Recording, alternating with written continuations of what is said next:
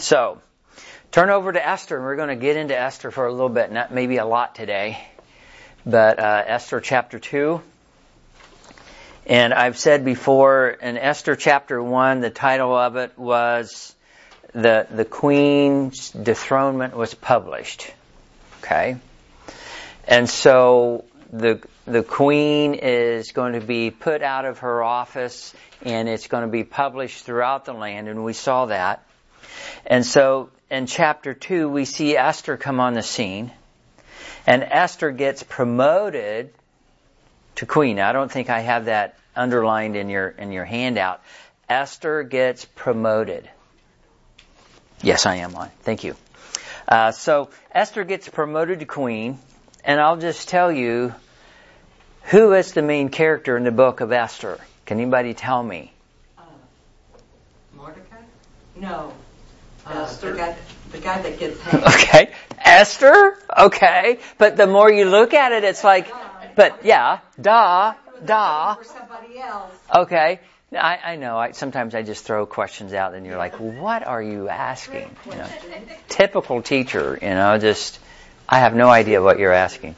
Or I know what you're asking, but I really think you're wanting this answer. So the typical question is Esther. But when you look at, there's a second character that's almost as prominent as Esther, which is who? Mordecai. Now, I looked it up this morning, and I realized, and this is just because I'm a nerd, I've never called myself a nerd, have I, Carrie? That's okay. Okay, so I looked it up. And I go, okay, well, we're just going to settle this discussion, who the main character is, by looking at how many times their names are in the book. So Esther is listed 56 times, according to my eyes. Now, my eyes aren't the best, going down the concordance. 56 times in the book. Now, guess how many times Mordecai is listed in the book? You'll love this. 56. Now, that's interesting, isn't it? And I'm like, oh, that's wild, God. You got a sense of humor here. So both of their names are listed the same amount of time in the book.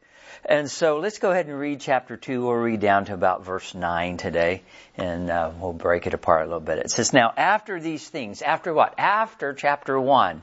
After the king demotes the queen, and she is taken down. After these things, when the wrath of King Ahasuerus was appeased, he remembered Vashti, and what she had done, and what was decreed against her. Now, do you think he's sad she's gone? Do you think he's probably maybe he thought he jumped the gun? I don't know. I know. But he's thinking about this, okay? And then verse 2 says, and then said the king's servants. Apparently he was thinking about it and contemplating about it enough that the king's servants saw his attitude. Okay. And then said the king's servants that ministered unto him. Now let me stop for just a minute. This isn't in my notes. But what is a definition of being a minister? Because a lot of times, you're a pastor, you're a minister. And if you really want to know what the Bible says, it's right here. One of the definitions is right here. Then said the king's servant that ministered unto him. Do you really think they were preaching to him? No. Do you really think they were pastoring him? No, they were serving him. So what is a minister? A servant. Now you also see that with Jesus when he's 40 days in the wilderness and he's hungry. It says the angels came and ministered to him. So the Bible interchanges ministering with serving. Okay? So keep that in the back of your mind for whatever reason.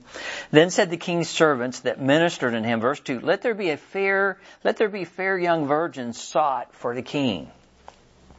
And let the king appoint officers in all the provinces of his kingdom, that they may gather together all the fair young virgins unto Shushan, the palace, to the house of the woman, unto the custody of Hedge. I wonder, that wasn't Brian, but I'm thinking Hedge there. The king's chamberlain, keeper of the woman, and let the things for purification be given them. Verse 4, and let the maiden which pleases the king be queen instead of Vashti, and the thing pleased the king, and he did so. Now in Shushan, the palace, there was a certain Jew whose name was Mordecai. the son of Jair, the son of Shimi, the son of Kish, a Benjamite, who had been carried away from Jerusalem with the captivity which had been carried away with Jeconiah, the king of Judah, whom Nebuchadnezzar, the king of Babylon, had carried away. So I'm thinking this is 70 years after that, or at least 70 years, because looking back at which time they carried people away to Babylon, there was 2 main times that happened. But we're listed right here which one of the times that they were carried away. It was under this king Jeconiah. This King Jeconiah, I think, was a bad king, so you could go back and look at him. But he was carried away, and a certain group of the Jewish people were carried away with him to Babylon. Verse 7. And he brought up Hadassah, which is Esther, his uncle's daughter, for she had neither father nor mother, and the maid was fair and beautiful, whom Mordecai, when her father and mother were dead, took for his own daughter. So it came to pass, when the king's commandment and his decree was heard, and when many maidens were gathered together into Shushan, the palace, to the custody of Haggai, that Esther was brought also into the king's house, to the custody of Haggai, keeper of the women. And let's go ahead and read 9. And the maiden pleased him, and she obtained kindness of him, and he speedily gave her things of purification, which such things as belonged to her, and 7 maidens, which were meet to be given her out of the king's house. And he preferred her and her maids into the best place of the house of the women.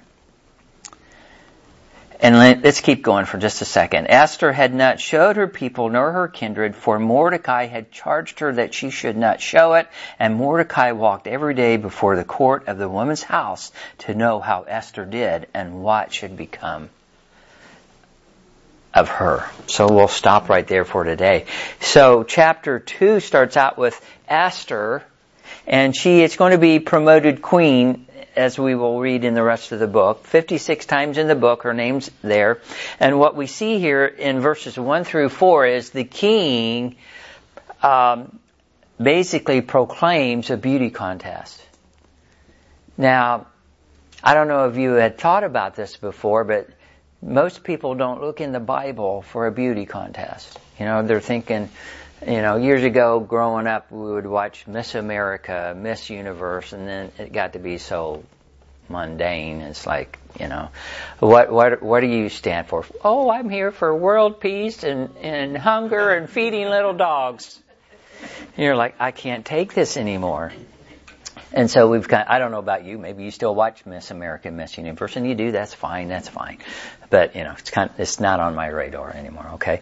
So, but I know as a kid, have this, TV, entertainment, this is what you do, you watch TV after you get home and all that. Oh, anyway. So, but the king has a beauty contest, and it's in our Bible, and I'm sitting there looking at this, and I'm like, wow, I wonder if this is where the book, the movie, the show Cinderella came from. Because how does Cinderella go? I should have paid more attention to it as a kid. But you have this, you're frowning at me. What's going on? I got a hair out of place? You're like, okay. My wife's just kind of sitting there like, so you got the book Cinderella. So the prince is looking for a princess, right? And so they have a ball and they decree, and so Cinderella's from this lady's keeping her like in the dungeon and all this, and so I know that her magic godmother comes down and wands her wand across her and gives her a beautiful dress and changes mice into the guys with the carriage and the pumpkin into the carriage, and she goes to the ball, she meets the prince. That's just my version of it, so correct me anytime. And so anyway, she meets the prince. She leaves because she has to be back home by 12. Who decreed that? Godmother said you have to be out by 12, right? Good godmother, you got to be home by 12. Well, no. Yeah. Right? The godmother says, because at 12 o'clock everything's going to change. And so she comes running out, and what does she leave? A slipper. Okay, so then we know the rest of the story. Okay, so nice story. Disney has used it and made millions of dollars off of it, and they're still making money off of it. But anyway, we know the story. I wonder, did they come up with, I don't know who wrote Cinderella. Somebody had to have. Did they use the Bible for their inspiration? Sometimes they do, and they won't tell you probably, but... I don't know. God just gets his story in there. Yeah. Okay.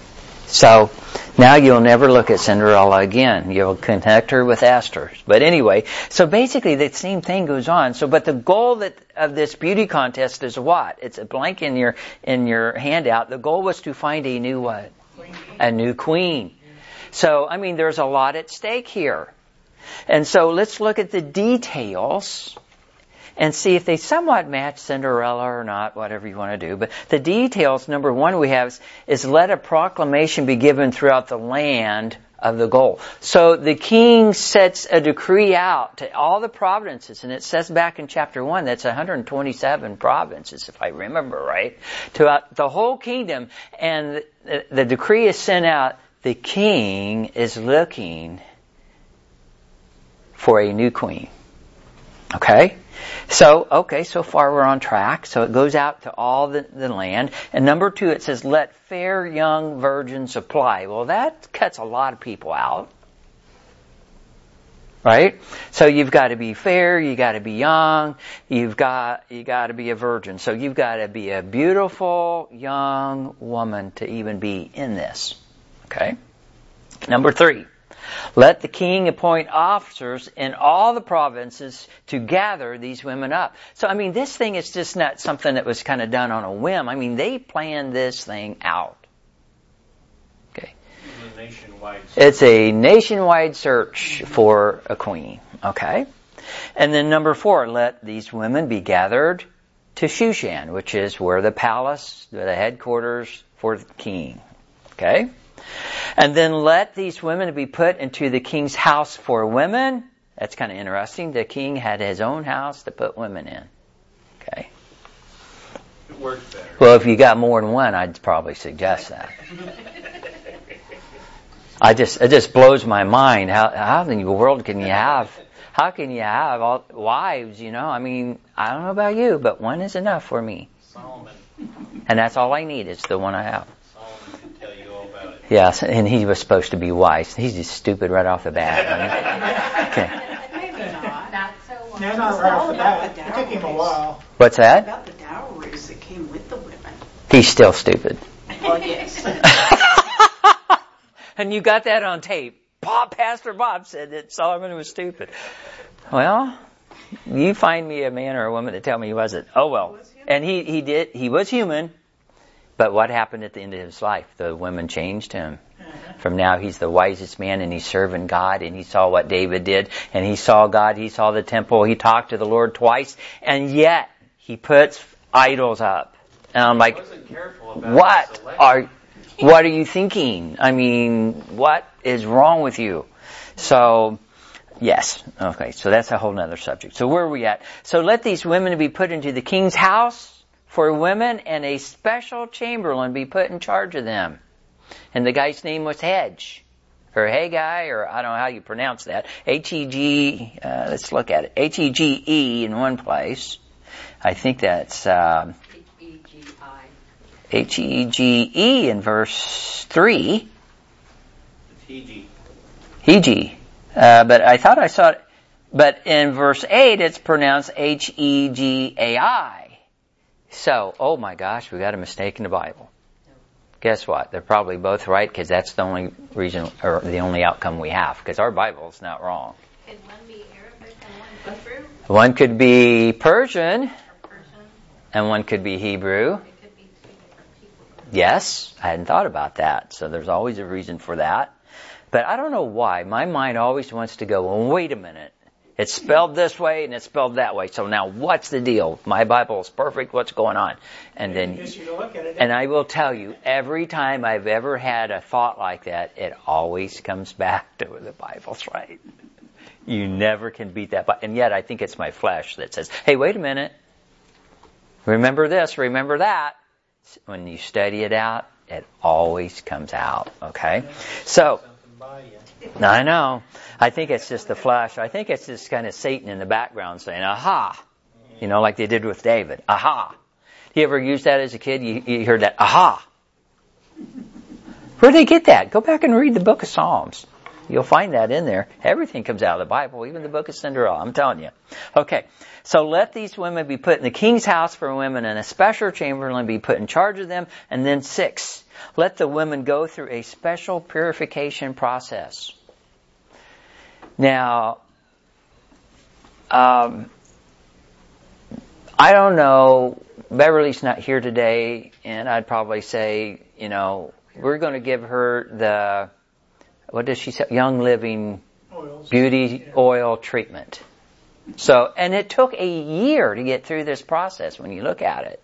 I mean, that's quite a process. And they gave the Lady Esther 7 maidens to help. What's she doing? Scrubbing floors? I mean, why did she need 7 maidens? So I guess maybe to do her nails, and I don't know. So anyway, let the women go through a special purification process. And then number 7, let the king choose from one of these women the next king. So I mean, this is a process. This is a 7-step process that I pulled out of just what the Bible says to get a queen for the king. Okay? And so we see that in verses 1 through 4. So that's really what we're looking at in the book. We're going to find a new queen throughout all the land and bring her in, and let the king choose which one pleases him the most. And then we just got kind of through that, and then all of a sudden we see Mordecai pop up.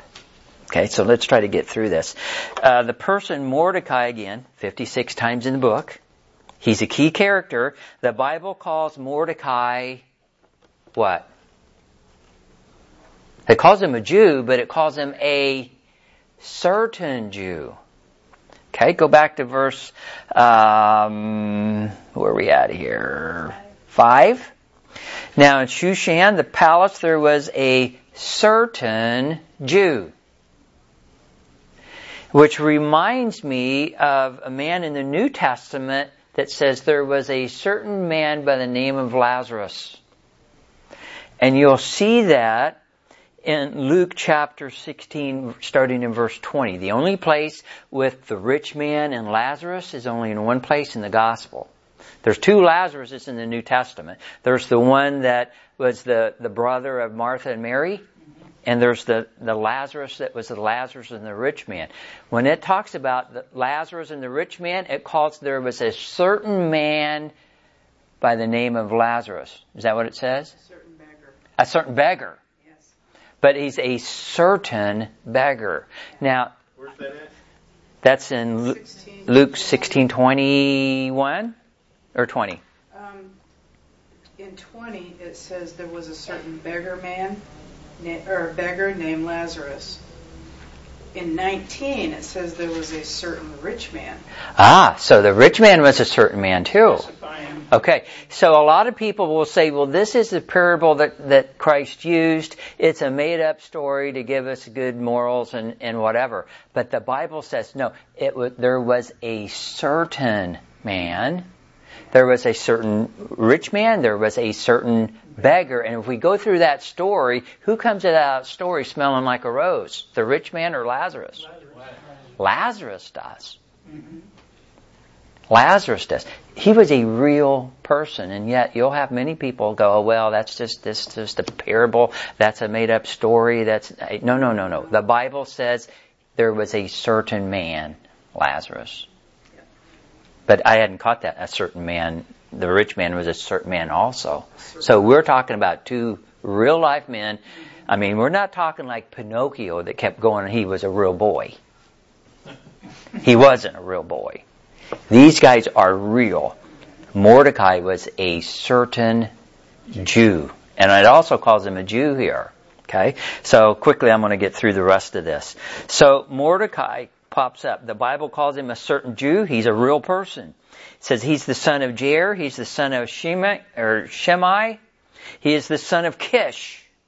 Now again, guilty by association. Where have you heard that word Kish in the Bible?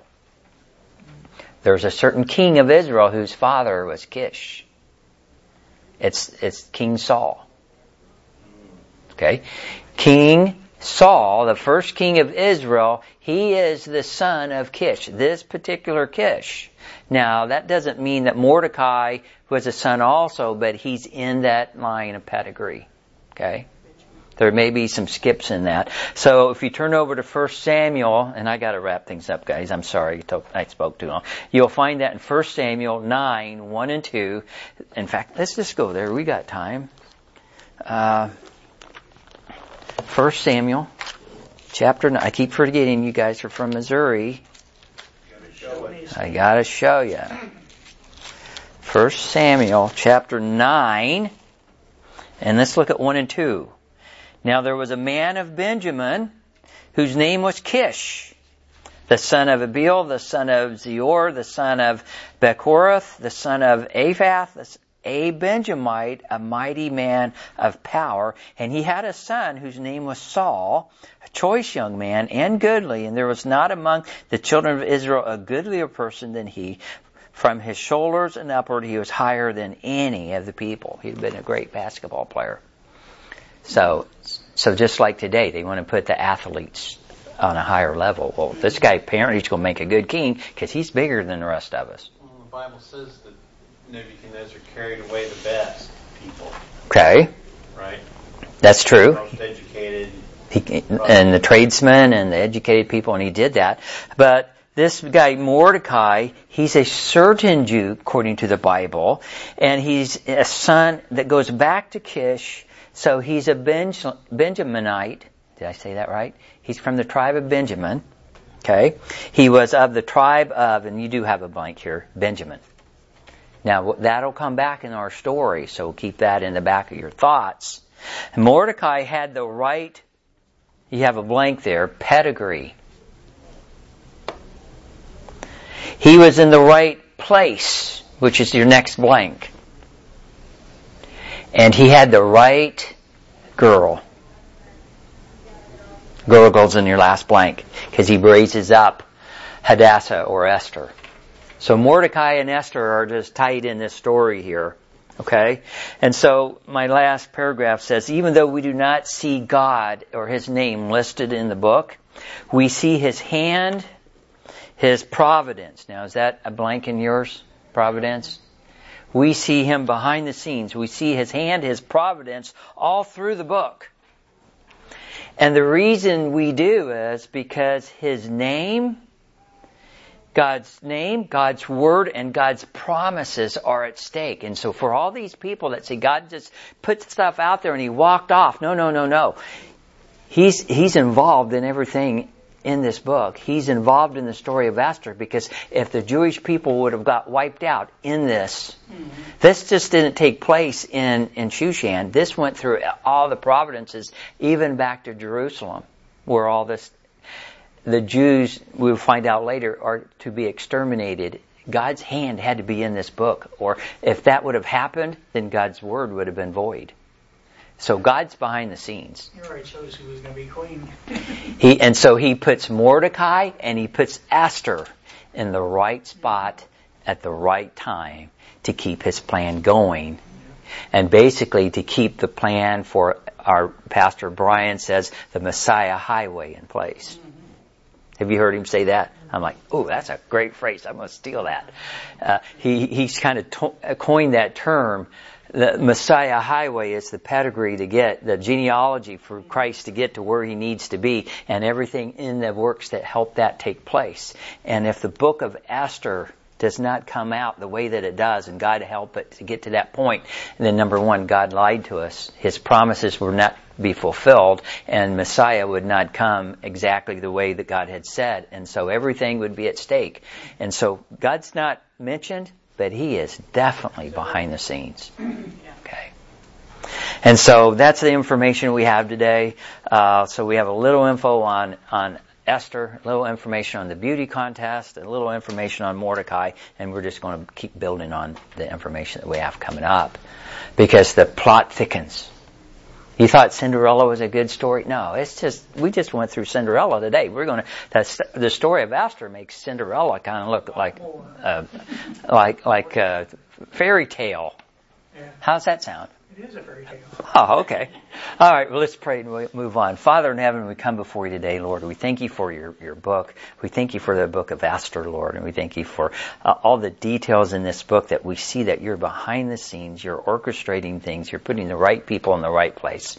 And, Lord, you do that because you have a plan to bring your Son into the world who died for our sins and was buried and rose again and gives us eternal life. And Lord, we thank you for that. We praise you for that. May that never get old with us. May we always want to proclaim that from our lips, Lord. Help us to keep that in mind in everything that goes on around our life, that number one, we're here for a reason, and that is to live our life for you and because you have made that possible. So we pray for that. Pray that we learn as we go through the book of Esther and help us to put things together and connect things together and help us just to see your word better to help our lives out. So we ask this and we just ask a blessing upon the rest of the day and thank you for it. In Christ's name, amen. Did I fill in all the blanks for everybody? Yep. There wasn't a lot. I was looking at in verse 8 and whatever this